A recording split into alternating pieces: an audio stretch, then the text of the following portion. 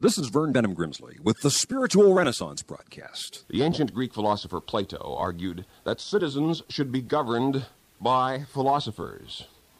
And yet I foresee the day when the citizens will be the philosophers. The last 100 years of planetary history, in which science has created both an unprecedented technology of war and an unprecedented technology of leisure, have permitted humankind a clearer perspective of the full range of human good and evil in potential, along with the time to think about these issues. If indeed men are born free, but everywhere they are in chains, who have we to curse for our shackles but ourselves? We and we alone have created a technology of destruction, our sometimes unjust political systems, our economic and social oppressions, and we alone, human beings, can alter them.